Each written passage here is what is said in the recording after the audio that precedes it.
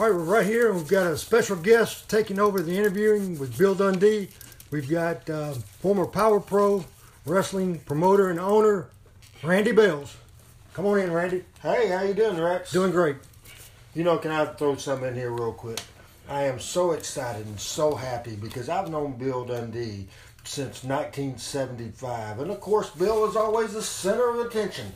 And we've done hundreds of television interviews together, and we've done hundreds of radio interviews together, and hundreds of podcasts together. And Bill, just because he is the one and only superstar, he kind of takes all the attention away, and he does most of the talking. And the reason I am excited today is because Bill is having a little trouble with his voice today.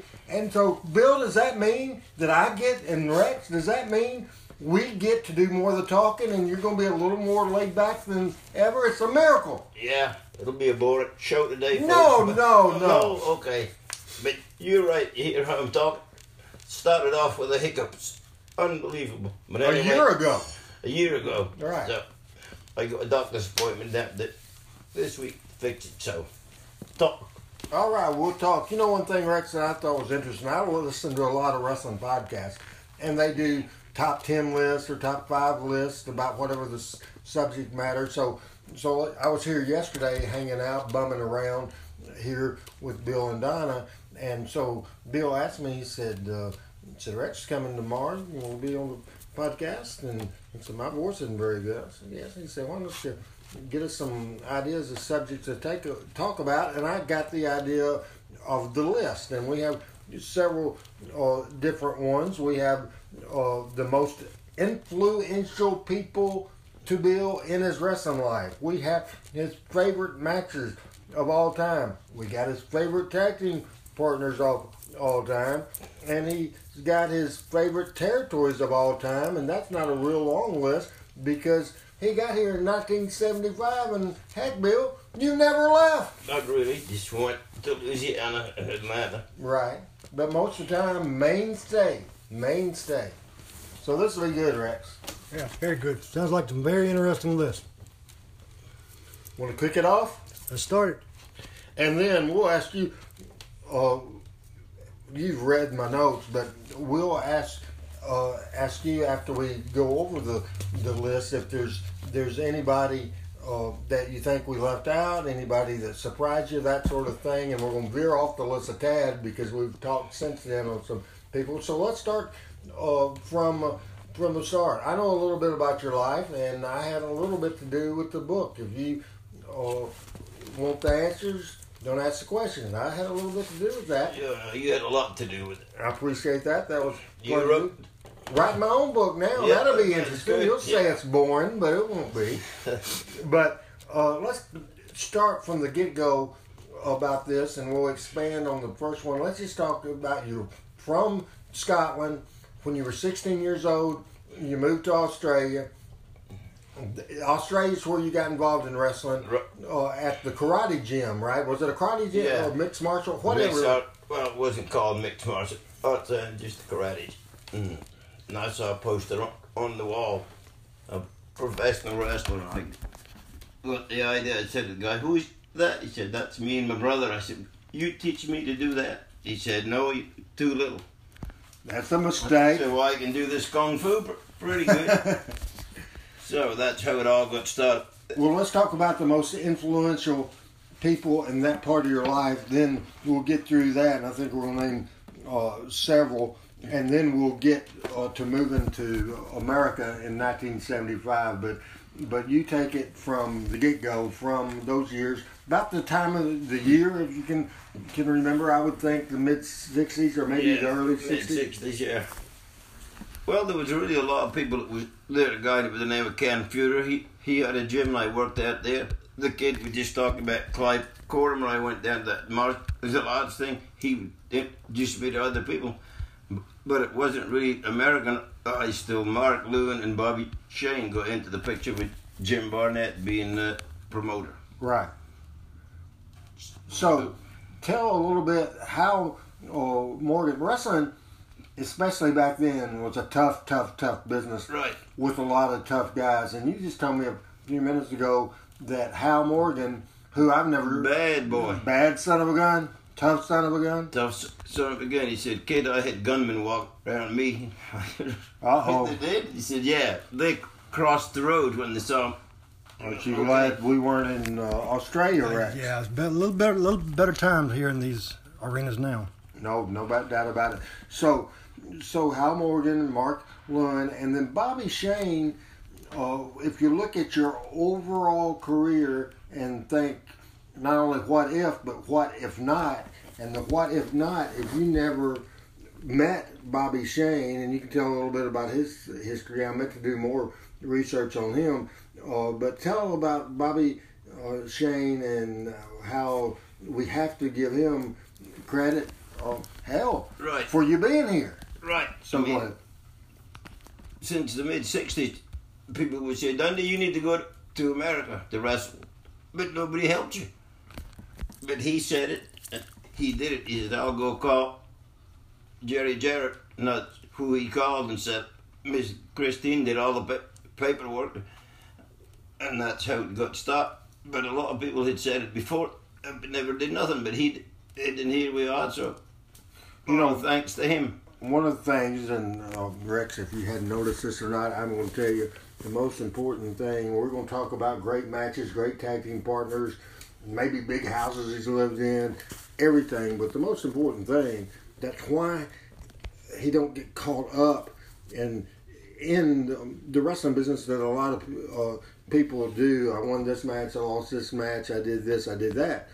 What it's all about is money.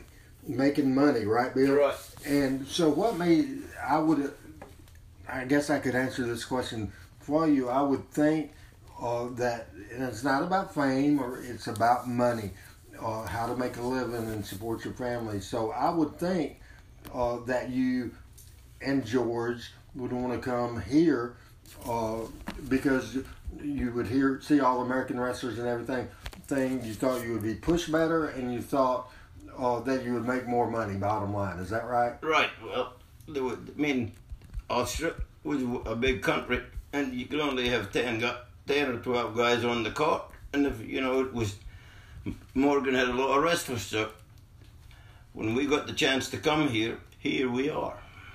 I think the interesting thing, I'm going back and watch some. It was called World Championship Wrestling before there was the NWA. Crockett World TBS. Jim Barnett. Yeah, with Jim Barnett. And he had that same thing in Australia, World Championship Wrestling. And now, in a time period of, I'd say,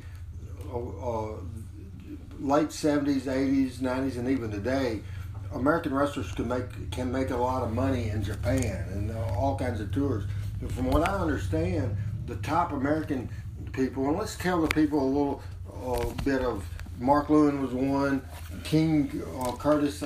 Yeah. Name 2 or 3 more that were big. Skull Murphy, Bernard, the Anderson brothers, not only but another 2. Lars and Gene. Yeah. So anybody who was anybody in America came to Australia. You told me a story one time that not only did Bobby Shane tell you and then follow through that he would call Jerry Jarrett and get you in Tennessee, but you've also told me that Bobby would, I don't know if he's part of the booking or what, or just being a nice guy, but he would talk to you about your matches and what the stuff you did. He kind of tried to give you advice on how to work like a drawing money wrestler, right? Right. Taking silly bumps, just to be taking silly bumps, don't mean nothing. And in 2018, watching the wrestling, that's what it is, silly bumps. Silly bumps, and it limits your career. Right. I mean, it shortens your career. Can I tell the people? I'm sure we'll talk about it before. Can you believe? Because he doesn't look like it, Rick. October the 24th, he will be 75 years old. That might get heat, but we can't get it. I think it's great. That party he was going to have. I quit the job because of somebody you don't like. That's right. Right. Yeah. No, not Lawler. We love Lawler. Oh, we love Lawler. Absolutely. Yeah, I got I want to make that clear. Yeah. We'll talk about him in a Yeah. minute. He's been a big influence on both of us, as a matter of fact. We'll still get you a cake. We'll still get your birthday cake. Okay. If you're going to pay for it, I'm out of a job. We'll find him one. I need to sell DVDs, man, and sell. What have you got? We're trying. Well, I got all kinds of DVDs. For the first time ever, we're putting out the Power Pro Wrestling Collection, the first developmental center for the WWE. We debuted a lot of people, including Kurt Angle and Daniel Bryan, but so far I have it in different months. I've released in 1998, May, June, July, and August. And I don't know when this airs, so I won't look at my Facebook or my Twitter, and it keeps up with where I'll be. Our phone number on there, you can call and order it online, but that's with debit cards. I'd rather have the cash. Hey, So so that's the episodes are slowly being released. So Yeah, a month at a time. So the first tape was May. I can't get April to dub over the first month, and that's 2 shows. May's 5 shows, June's 4 shows, July's 4 shows, and August is 5 shows. So how many years or shows? we did 154 shows. Oh, so at some point you're going to release them all, so I can sit back and watch yeah. from one all the way to the last one. Well, as a matter of fact, if I like the way this podcast goes, and you keep Bill from making fun of me and knocking me, Bill, look at this. Yeah. What is that, Bill? Black socks. He was fussing at me yesterday. He said the Archie Bunker look.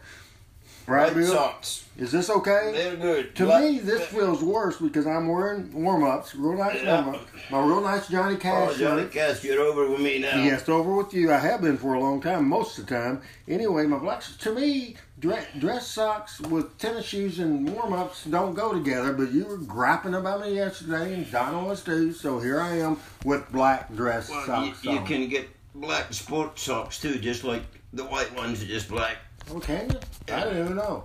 So back to Bobby Shane. So Bobby Right. Shane was telling you how to do it. He then calls Jerry Jarrett. And let's talk about the other key point with Bobby Shane was, and we'll get to him in a minute, but your tag team partner, obviously, we'll jump ahead. He's in the top 5 of the most influential people, and we can get to that right now, too. That makes more sense. But George Barnes was your tag team partner. Theranos Trey, and so Bobby wanted to send both of you to America, and he called Jerry Jarrett and said, I have a hell of a tag team that Right. I think could draw you money. So it was you and George together. So many people had said they would help you and didn't. Did you think with Bobby that would be the same thing that he's just telling you, or did you think he was a upfront quality No, guy? because you went right to the telephone call that day. Oh, really? Right. You're right there. You said, I'll get on the phone right now. What time is it in the States? He figured out Janet would be awake or not. But anyway, he called and got him, and here we are. So how painful was it to have to wait a year? You were excited. That was your goal. You wanted to do this. But then I can't imagine. I know how you are. You have no patience at all. So I can't imagine. You get 30 seconds. If somebody's late 30 seconds, you get fired up. I can't imagine waiting 1 year. I can't imagine that, Bill. No, but what could you do? And there's nobody you could call, so you're just the kind waiting. Do you know much about the Bobby Shane? Yeah, I'm familiar with that. Actually, did Bill tell you that we came across going through his stuff last week, the actual reel-to-reel tape that he sent from Australia to Tennessee? Oh, really? Kind of like a highlight reel of showing what he could do and not do. Is over there? The blue one. No, I didn't have any idea. Look at that. What the heck is that on? We gotta figure out somebody reliable and to transfer that to a. Required by Mr. Nick Doulis, 1975 wrestling promos. That is pretty cool. So, Bobby Shane, the idea was, he thought, like all people that's going to go somewhere to book a territory and thinking about booking a territory wants their own crew, people that they think can draw money with, they have confidences, they trust them, they like them, and that sort of thing. So the idea was to get you guys in '75 to Memphis, and then he was eventually scheduled to take over the matchmaking job, book in Florida, matchmaking job there, and that never happened. And we've often had the conversation that, man, you've been a mainstay in Memphis since '75, and that's the main point people talk about of your career. So it would be altogether different.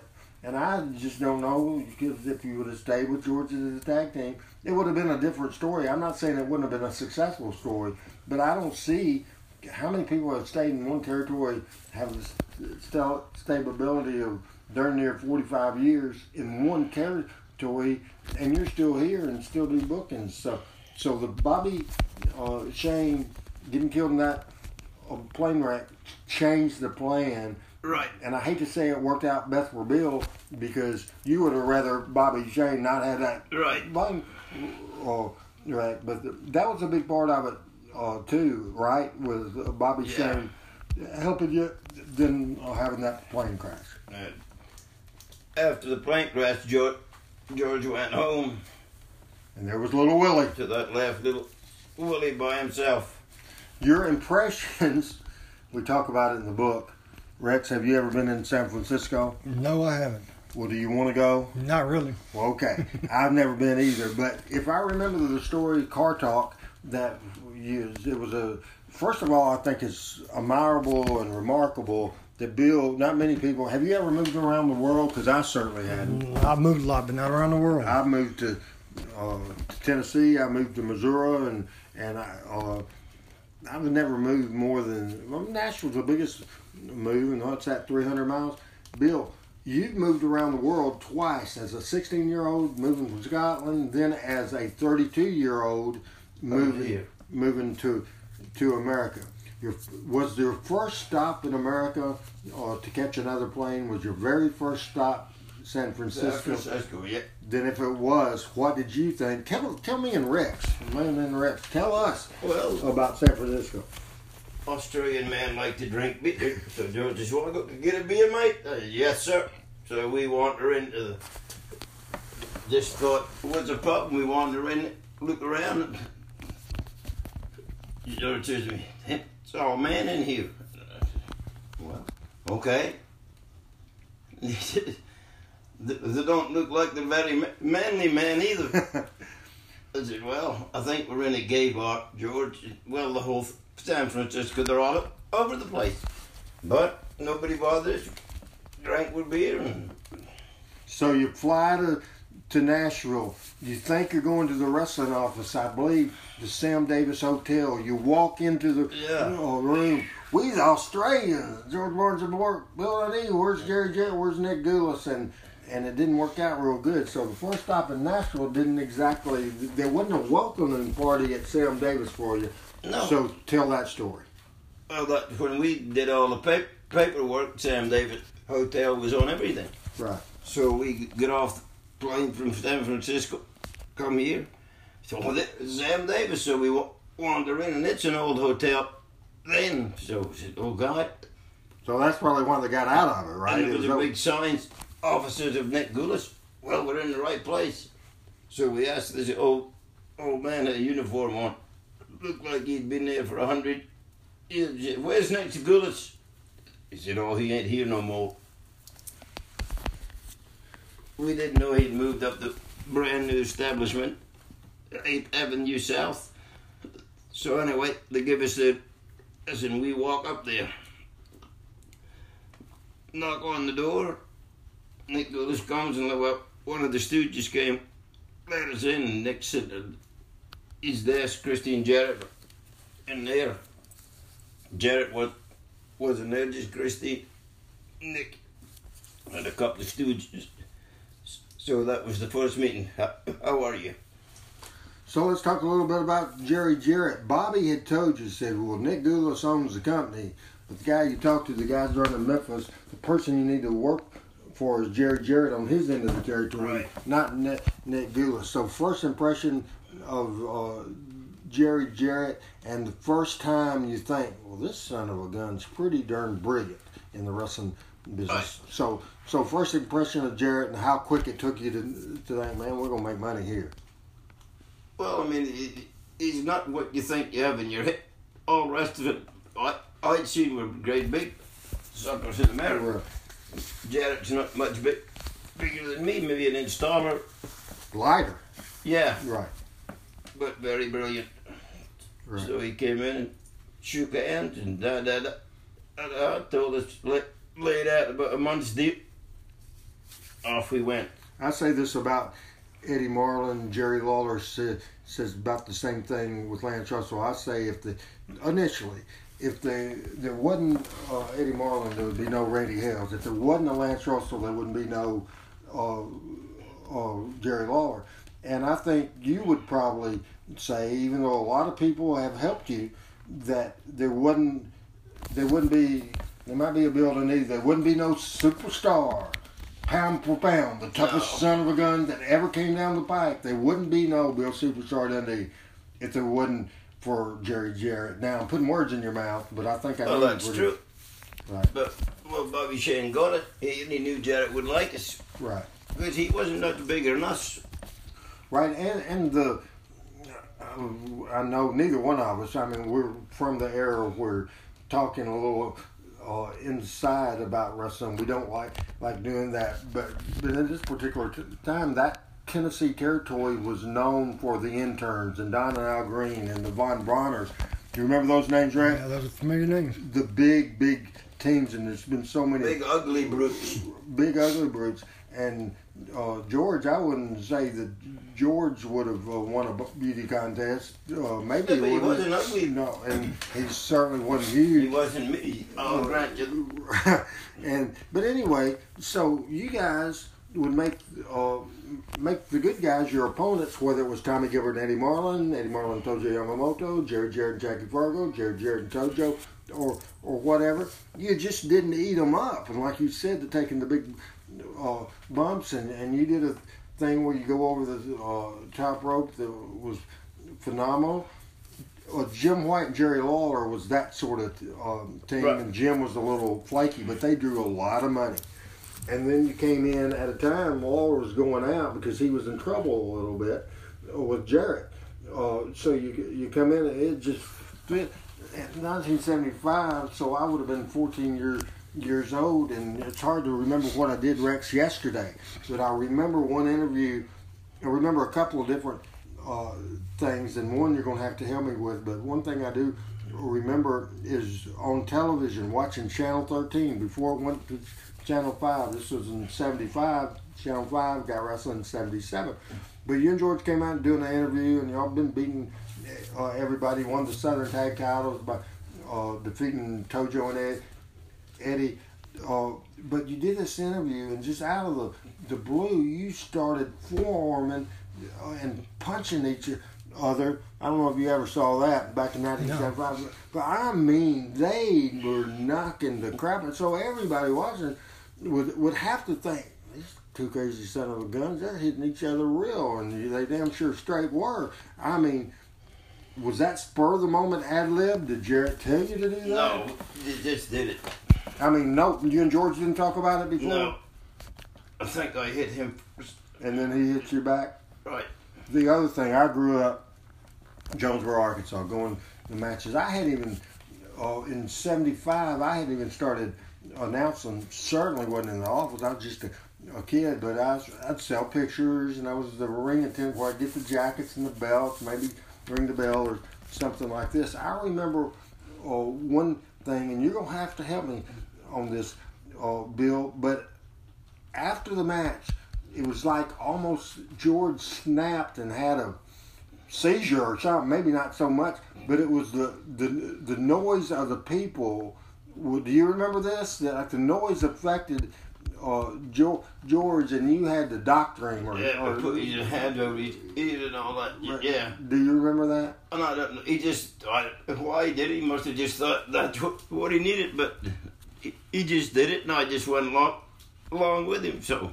I'm going to have to knock current wrestling. I know we really don't need to know this, but see, in today's landscape, and on a place where you could be making money, neither thing, the beating each other up, the thing, or consoling George, everything has to be approved. So the wrestlers no longer become artists or control of their art or their sport or whatever. It's out of the wrestlers' hand. And I know we've both seen a lot of wrestlers that we don't want them to have any. And for the people that drew money, man, you want them to play their music out there in the ring, and people are not allowed to do that now at all. In '75, when they came in, Lawler Gone, as I said, they beat Tojo and Eddie. They drew money with Tojo and Eddie. Then did a thing. Eddie was hurt, so Robert Fuller came in. I even think, didn't they bring? Who else came in? Didn't Dick the Bruiser maybe come in? Yeah, Dick the Bruiser would come in. So they brought people in, but so they were getting over. They won the title, and I'm sure everybody was worried because Lawler drew a lot of money here, a lot of money, and then Jerry Jarrett usually doesn't do anything he can to keep, but Jarrett was up his ass and says, "Screw that! I'll get somebody else and get." They'll get over and we can do it. And that's what you guys did. And the biggest money thing early on is against the Fullers. Yeah. Ron, Robert, and Buddy. That was a fight for your life. I can imagine who was the biggest fight, Buddy? That was a night off, wasn't it? A night off. So that 7-foot one was monster. Ron, was he the stiffest? Yeah. Would it go, as far as stiffest, would it go Ron, then Buddy, then Robert? Yeah, Robert was pretty cool. Right. So he was probably doing something to make himself happy before he got in the ring with you. Do you think he wasn't doing that? No, no doubt. No. So Jerry Jarrett, then I think first of all, we already said George went back home, so Little Willie wanted to stay here. Tell them about your change of direction and how you'd be portrayed, because they ended up doing several months after you team with Chris Cope when George left and this and that, but kind of for the most part mid card at best. You were main event with George, dropped down. I guess they were trying to think of a vision because Jarrett liked you from day one. But the vision for what Bill Dundee would come was more Christine Jarrett than Jerry Jarrett. So she kept telling him every day he needs to be a good guy. He's too cute to be a bad guy. No, they have bad bodies that are cute. But she wanted me to be a baby face. And so how that happened in late '75 in my briefcase over there. I've made notes researching for my book. I got the exact date, but we'll just wing it right now. So they had that vision, and Jerry was finally listening to Christine, and boom, had the interns as the top bad guy tag team. Beat up Eddie Marlin, and there was a little thing where you had a halfway argument with him, or there's something where you wasn't exactly. You had to be. Jerry, I'm sure, told the story. There was a logical reason. I don't remember the reason. I don't know if Lance Russell just said, "Hey, anybody, oh, he's gonna get killed," blah blah blah. I don't know the story, but that was the big part of the ring. I think Remy slapped me, the manager, before all that took place. When I went out and said, "Hey, leave him alone." Right. Then slap, and then here you went. Then in 1976, a big part of the career was when Big Bad John, big old mean bad guy, was Jarrett had the vision, or maybe Big Bad John had the vision, turning to the Bicentennial Baby, because it was. That was Jarrett's idea, because that was the bicentennial year. So he was the first person to bicentennial baby, Big Bad John, and from now on, this is the Superstar. So the Superstar gimmick started in 76. 77 is when Jerry Jarrett broke off from Nick, and at that point, and formed his own company, and the program with Jerry Lawler that still goes on. People still, that's probably the most frequently asked question you get, and people will ask me, wait till we get into whether it's today or later, best matches. I could have gone the top 10 with all Dundee Lawler matches, but I didn't think that was the right way to go, but it would have been the truth. So there's just so much there. So I think we talked about the Australian people. We talked about Jerry Jarrett. Gave Christine a little credit. We didn't say anything really good or bad about Nick, but I mean, you want to throw in Nick, or do we pass? It's all right, we pass. Okay. Hey, Randy. So you're saying, Bill, that the Superstar was born when Big Bad John referred to you as Superstar? In the interview, yeah. 1976. 76. Yeah. And as a matter of fact, I can YouTube and show you the interview. It's on YouTube. It's and you might have it on one of your DVDs. Probably, but I don't know. And it stuck, and you ran with it. Yeah. And it was him telling you, and then the announcers picked it up. I mean, Bill didn't call himself the Superstar at first. It went from Big John to Dave and Lance, and then finally on the advertising, on the newspaper ad, they put Bill Superstar Dundee. Then he started embracing it. So I think now, after Jarrett, I think we have to go to Lawler. Yeah. As one of the most influential. Was it magic from day one? I don't really know if he didn't like me, and I didn't really like him at the beginning. So you know how that works. When you get in the ring, you don't care what you do. So a few potatoes there, here and there, but the match got over, and that was the main. In the back of your mind, in the back of his mind, it could have been as simple as you got here, got over drawing big money, and then all of a sudden they brought Lawler back, and you could have thought, that son of a gun, they're going to give him the spot to. He screwed up, and now he's getting it back. And his spot was, hey, when I went away, they grabbed my spots. I don't know if either one of that's accurate. You both wanted to be top, but it was pure magic, and the Flares and the Steamboats that people talk about. They drew money in the Carolina, but two different runs. Both runs lasted a year or two piece. I was looking at attendance figures last night: 11,000, 10,000, 8,000, and then you compare it with the other stuff. You and Lawler are magical together, and the matches, Rex, are magical, and the stipulations of the matches, and it starts like in the first grade level, and it goes to master degree in college level as for thought process on the book, and it started with him and Bad Leroy Brown, who Lawler was the general king and was managing, and Bill survived. This is a big push. Finally, Lawler was aggravated that Leroy couldn't get the job done. And I think it's something simple with Lee. You got over because in a 10-minute time limit match, he said he could beat you, Leroy. He could beat you twice in 10 minutes. He beat you once in 10 minutes. He didn't the second time. So that's Bill losing once, getting his rear end kicked, but was more over than if he would have beat Leroy in that first match. Then the stipulation came along as they built this thing, but just a basic match with Lawler and Dundee. First one, I think you won, and then you won the title, and then Lawler said he'd put his Cadillac. Won that too. That's like you won that, and you had a Cadillac, and then he put his Heritage State stake against the Cadillac, he won that back, and so it went on and on and on. Finally, at this point,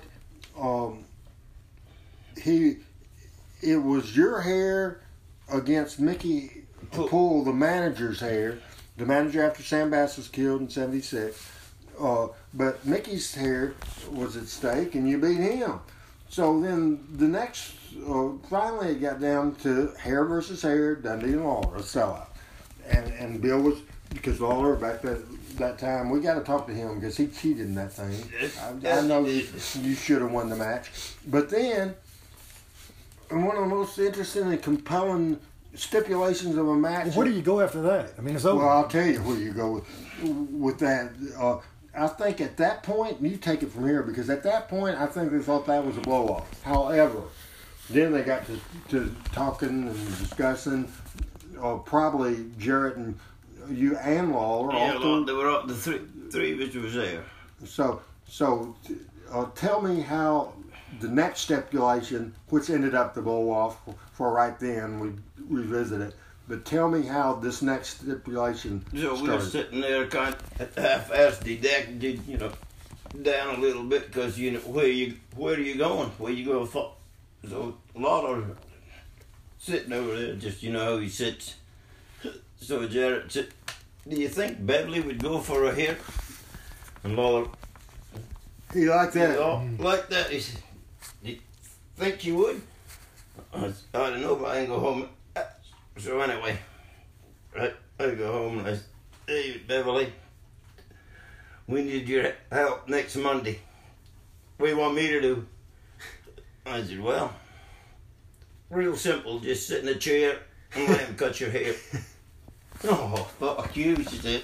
I said, well, okay. So anyway, a couple of days of talking, told her how much haircuts paid back in them. And she said, can I keep it? And I said, yeah, you can keep it. So anyway, she went for it. The rest is history. Absolutely. So that's influence on Lawler, and you've done more originally town matches, won the AWA World Tag Team titles together. We could have a whole year of shows not talking about that. And when we get into I don't know if we're doing it today or later, because this is going pretty good, just talking about 5 people. But there's just so much you can spend talking about the matches you and Lawler have. But obviously, on this list, I think obviously most people that known him for a while would have known Bobby Shane.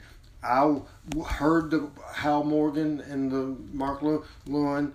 I obviously didn't, because I didn't put them on the list. Of course, Jerry Lawler. We brushed over a little bit George Barnes, a little bit about George, the chemistry you had together, and just the fact that he was a tough son of a gun, and how much people still today in 2018 still talk about George Barnes and Bill Dundee in that 1975. Right. So talk a little bit about George, how much he meant to your career, because it wasn't much of your American career. I think he was gone by May or June, wasn't he? Yeah, it's about 3 months. Right. So a little bit about George. Oh, you said it. He was a tough son of a gun, and well, his personality was the same you saw on TV. He would fight the drop of a hat. He would just. He was just a tough guy, and he loved wrestling. And him and I was, what would you say? We wasn't jealous of one. If he did something in the ring and got over, great. If I did something, great. So we knew it was a team. How much age difference between the two of you, and which way did it go? Oh, I was the oldest. And you were 32 when you got here. Yeah, so George would have probably been 29 or something. Oh, is that right? I didn't realize that. I hadn't thought to ask. But so of that run in Memphis as a tag team, for basically it was versus started with Eddie and Tojo. Went with Tojo and a variety of partners, including Dick the Bruiser and other people. Worked a few times maybe with Fargo or Jerry Yeah. Jarrett and somebody, Jarrett and Tojo or Jarrett and Fargo, and then of course the Fuller deal. Fuller, that was the first time you lost, with the Fullers.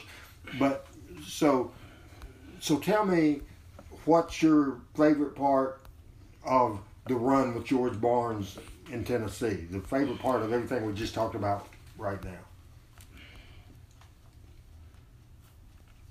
Well, back in the good old days, everybody could work, so all the matches was usually pretty good. But I enjoyed the Fuller thing because we beat Buddy up, and Robert and Ron weren't talking to one another before we did the deal, and they got back together, and the 6-man tag took place. There was a story. It was typical Jerry Jarrett. Right. Now, I got to argue with you about this because most Bill Dundee matches I've ever seen in my life have been very good, above the standard, way above the standard. However, I remember seeing, and we have it here somewhere, I remember seeing a match, and there's no way that you can tell me that this was good. When I was looking to tell you, this match in Louisville, Kentucky was George and Bill against Tojo and Eddie, and Eddie attempted a sunset flip on George that was absolutely the dangest thing I've ever seen before or after. Eddie, bless his heart, we both love him, but he wasn't used to working like you guys were wrestling. So do you remember what I'm talking about? Yeah. That goofy sunset flip? The sunset flip. Because George said, sunset flip me. He said, I don't know how. He said, oh yeah, you do. And he just shot him off into the ropes, and you know how it come off. Absolutely. So you like the Fuller time better. Yeah. I would say the Hoker we're in Memphis. You have to say the program with Lawler. That's Oh, well, right. that, but just on a match, I like the 6-man tag with the Fullers. Right. So the final thing is that you were here, 75, and then the loser leave in 83 went away, came right back. That's a long story, but went to help Ole Anderson. He was running Atlanta, and he got too big too soon. So the Chattanooga and the Georgia spot shows weren't doing good. You went to do TV in Chattanooga and take over that. Then Ole didn't just get it. What they should have had you do is book the whole territory there. They eventually went out of business pretty quickly, but you didn't have any input on that at all. But in '84, and you have to credit Jerry Jarrett for not shutting the door on it. So the final person we're going to talk about, Rex, that was a big influence on Bill's career is from Oklahoma. He's the big cowboy. Bill calls him the Hat. Bill Watts. That was his nickname before I got there, but he came down to his therapy wasn't doing good. Right. So he come down to talk to Jarrett about switching talent. Because we were popping. Right. Yeah, That was the right. on fire. So he comes into the office in that big house Jarrett had up there in Hendersonville. So they're talking to it, and they make all the deal.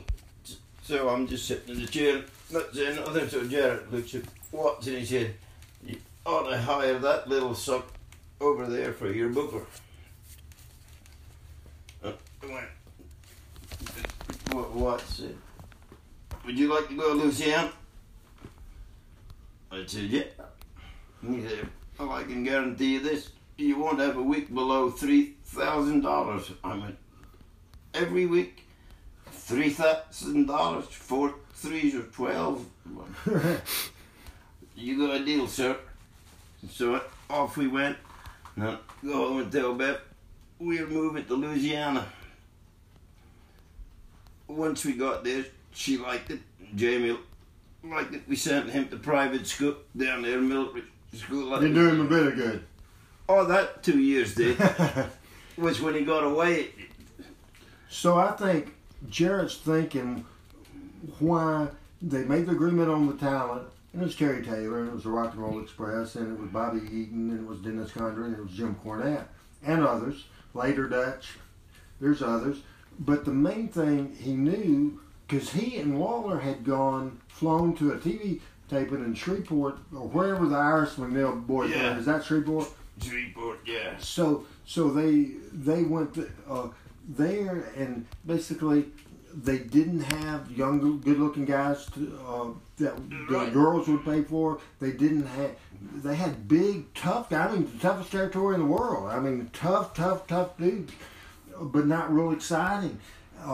And you want tough dudes, so you have to balance it right. But I think Jerry Jarrett knew that Bill Watts or Ernie Ladd or whoever was booking that Was that him? would have no clue in how to get that crew over. Right. If you didn't go, but everybody else did, the history wouldn't have happened. No. Absolutely not. Absolutely not. So Watts Good, it was different. It was a bigger territory. Right. You made more money. I don't know if you did or not because Yeah, a more lot money, of, rest of a lot it, of money. but no gimmick money. You made. Oh you yeah, sold- but he just sold and paid you by check. Right. So longer trips, even though Tennessee is 2,000 miles a week, a lot more two-lane roads, and the pace of that and his personality was a heck of a lot different than Jerry Jarrett. Jerry Yeah. Jarrett was laid back, but you always knew what he was thinking. Hey, Bill Randy, Watts was thinking. read that. I ran across a quote of Bill Watts. There are no bad ideas, just some ideas, mainly mine, are better. That's So that's what you walked into. That was it. and But I gotta say, he figured it out. right. That And takes Ole never did no. at all. So he figured that it takes done to run the screw. So he just never said nothing. Right. And one of the first record-setting things you did, because he was an established top star there, but then he'd gone into the promotion, and everybody knew he was the boss. He had quit wrestling, and a deal. You went for a Superdome event. It was Stagger Lee, who was Junkyard Dog, who had lost the Loser Town match, and Watts against the Midnight Express and Cornette was some kind of silly stipulation. Cornette had to wear a dress or bottle or something. I don't remember. And so that 2 years was the biggest run they ever had. So to give you the opportunity to make bigger money and to not be just established as a Tennessee guy, Watts presented it somewhat more serious, even though Jerry Jarrett always preached keeping it real, but at times, you know, had some silly stuff. And you told me the story before. I mean, it had to be logical in Bill Watts' mind. He would ask you questions. If you had something in mind for somebody to use the belt, he would say, "How do they get the belt?" Right. Attention to the. I love that quote. As a matter of fact, you watch much of Bill Watts? That's where I grew up, south in Memphis. Where did you? Leland, Mississippi, near Greenville. So I got Greenwood, Greenville, and Jackson, and Well, that's cool. And so I, as a kid, didn't understand hanging out of the dressing rooms and the parking lots when the time was changing and the Rock and Roll Express and all of his excitement. I saw the superstar eating a hamburger outside Greenwood Civic Center. And so that night I sat on the edge of the seat thinking, he's coming out. He never did. Didn't come out. And he never did the next week and the next week. Well, let me ask you this. I've never asked you this before. I said at the beginning of this is about money to you. However, you are a pretty cocky type of fella. Right. Right? So, ego-wise, was that, you went from being the top guy, good guy in Memphis, and before you left, you bad guy again, but you on top for sold more merchandise than anybody in the history of the territory. That still goes today. Somebody might like the Fabs might have had a good run, but man, you were over like Rover. So now, and it's not a bad philosophy. You see so many people, just bookers who wrestle, and they push themselves when they should have. I'm sure, not knowing you, that was Watts' concern. And Ernie Ladd, at the time he was booking, he wasn't wrestling at the time anyway. But how ego-wise was that an issue, or did the money make up for it, that you, for the first half of that run, finally you just said, I'm going to wrestle. But the first half of that run, the most successful part of the run, first time they've ever seen the Tennessee stuff, any kind of ego about Bill Dundee being only the boss? No. Chet made a lot of difference, but I was still in the business. Right. But even today, when you don't have to, I don't want to really throw out too much personal issue, you don't need the money. I mean, you don't have to wrestle No. right now. Jerry Lawler don't need the money, and he's 68 years old. He don't need the money, but both of you still today, at 68 and almost 75, you like doing it. That's what you are, a wrestler. And even though he's a great artist and drawn money booking, did all kind of great announcer and all that, he considers himself a wrestler, so he still does it. Because he, you know, you can go do meet and greets and make good money. But he feels he's a wrestler. You feel you're a wrestler, right? Yeah.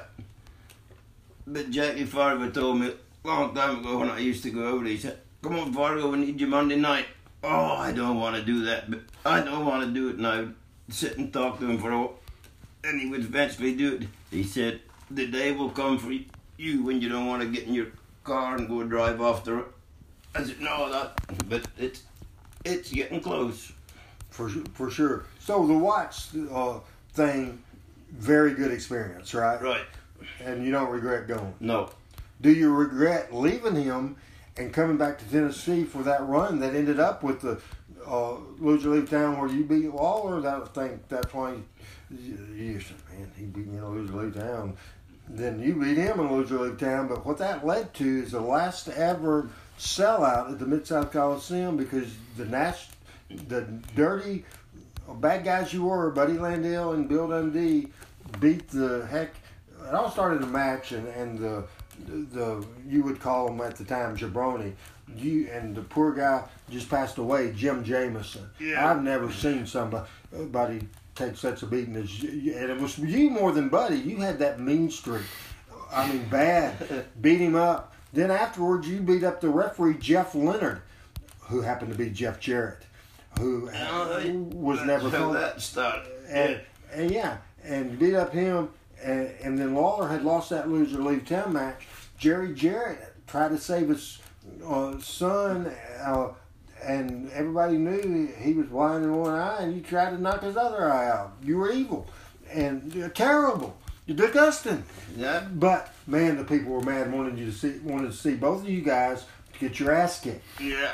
Jerry Jarrett did an interview and was crying, and human feelings are right. If your son was getting beat up and you couldn't do anything about it, that would be very hard to take and very emotional. You're right.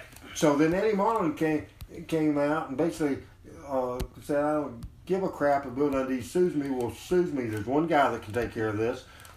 I was thinking today on the way here, when people ask me to compare Memphis wrestling to now to then, I say it's raw. It was raw. And I don't mean it's WWE Raw, the Monday Night Show. It was raw. That deal that drew a sellout, the last ever sellout at the Mid-South Coliseum, was raw emotion from Jarrett, from everybody, raw within that butt kicking you gave Jim. Especially how they brought, Eddie came out and probably if they had a picture from the back, he probably had a pack of Red Man Chew in the back in his back pocket, and then they were going to call Lawler. Eddie said, get Lawler on the phone, and that wasn't it was raw. It was no fancy production. There was dead time. Certainly didn't seem rehearsed, and the bottom, What was it? and the bottom line of Memphis wrestling Never real, was. real emotion, and you didn't have to be fancy. And today, maybe, but we're not doing it. It doesn't matter. And back then, we look at it now, and we have and looked at the ring mat or the TV studio, and it's like, that's rinky dink. But back then, people just saw the wrestling in the territory they were in, and it was absolutely. You see what I'm saying? It was absolutely what the people were used to. So they didn't think it was rinky-dink whatsoever. No, it was their passion. They believed in it. They're on the edge of their seat. Right. So, in your mind, when do you think you started watching Memphis wrestling? About 75, 76. So do you remember him and George? Yep, very little of it. He wasn't here long. No. He flew the coop, man. After poor Bobby Shane passed away, there's just so many, and I could have got more than 5, but I went with 5 on this list. And there's so many people that was a big part of a career that's lasts for 5 decades or longer. Is there any of the most influences, and you've read the book and the whole 9 yards, any people that you would think would, I'm sure you agree with all 5 people that was on my list. Absolutely. Anybody else that you would like to mention right here, do you think we covered? It's just the territory. It's the Memphis, the whole state, Indiana, and all the Louisville, the Tupelos. That's Bill had said he liked Tupelo last week. Kind of favorite. He's stuck here for a reason. I mean, this was home to him. This was his people. Randy, you drive to McDonald's or go to a restaurant with him, and 10 people might come up.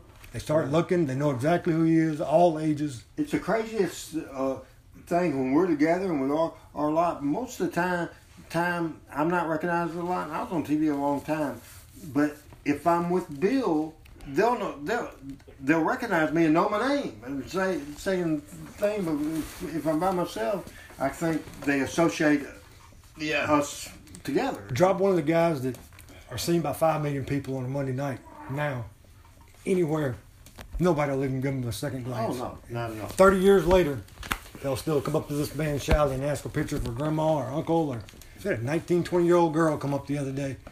Well, she knew who he was. That's true. I've seen it time after time after time after time. Funny story, real quick. Do you remember the wrestling fan in Memphis every Monday night? She was a elderly black lady, and the front row with the cane. Yes. Her name was Miss Lily. Yeah. Well, Bill and I was on Lamar Avenue, and he's a McDonald's going in son of a gun. I've ever seen him. He wants his coffee, and I like McDonald's too. So we go in there, and this black gentleman, probably a little younger than me, maybe my age.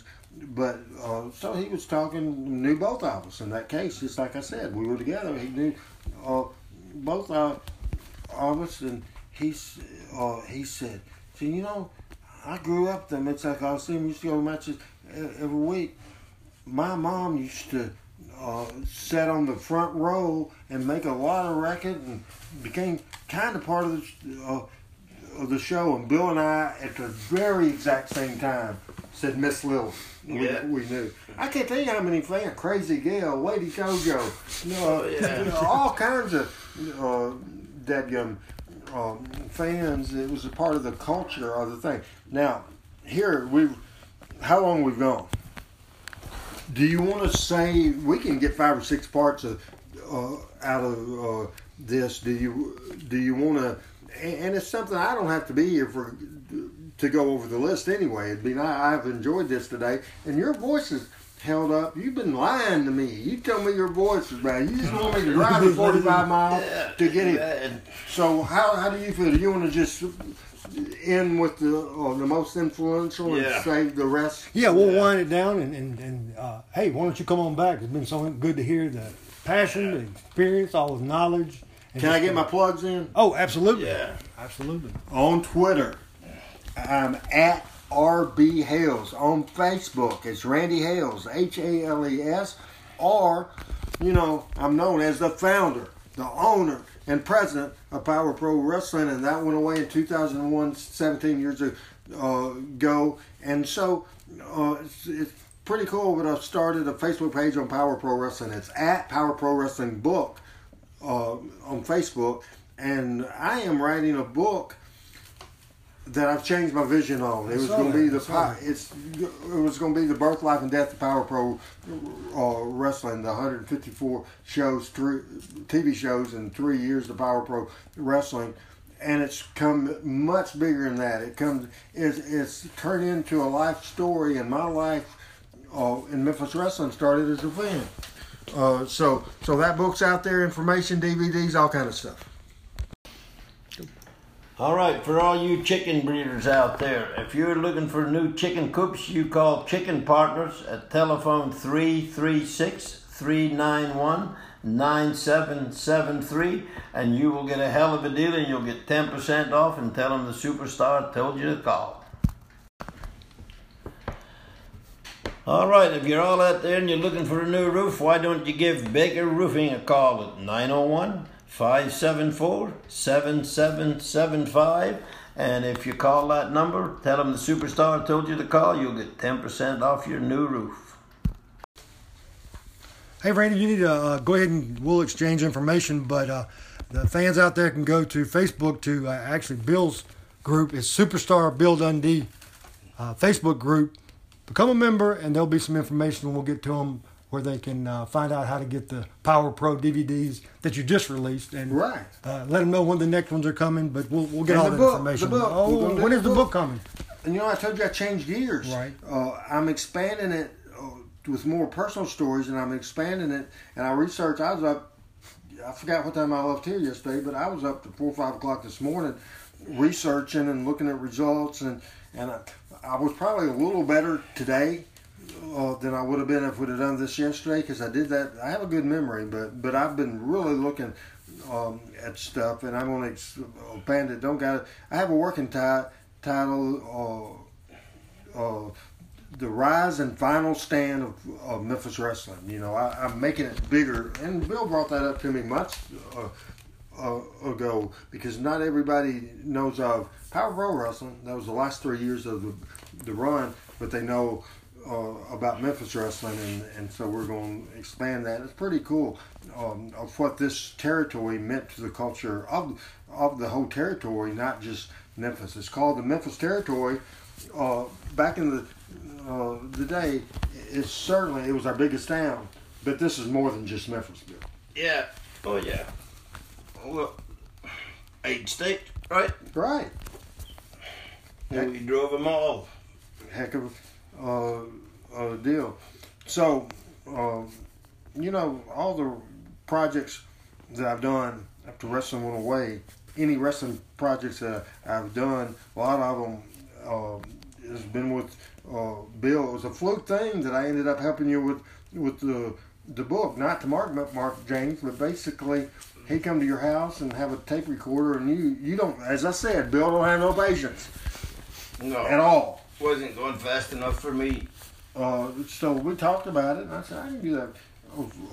For the way we did is the stuff of the Tennessee territory, to where I didn't need to call him and talk, and I can speak where you think it's coming from him. However, the Australia stuff, the early Bill stuff, family stuff, the moving to Chattanooga, Louisiana, everything, all of that, I had to ask questions, and so you probably got aggravated that I probably called you too much then. But I would write a chapter, email it to him, he'd read it. If something was factually incorrect, he would say, hey, it didn't happen that way. So I'm real proud of that book, and a lot of people rave reviews, because in wrestling books, if you hadn't already realized this, there's a lot of bullshitters in the wrestling business. What?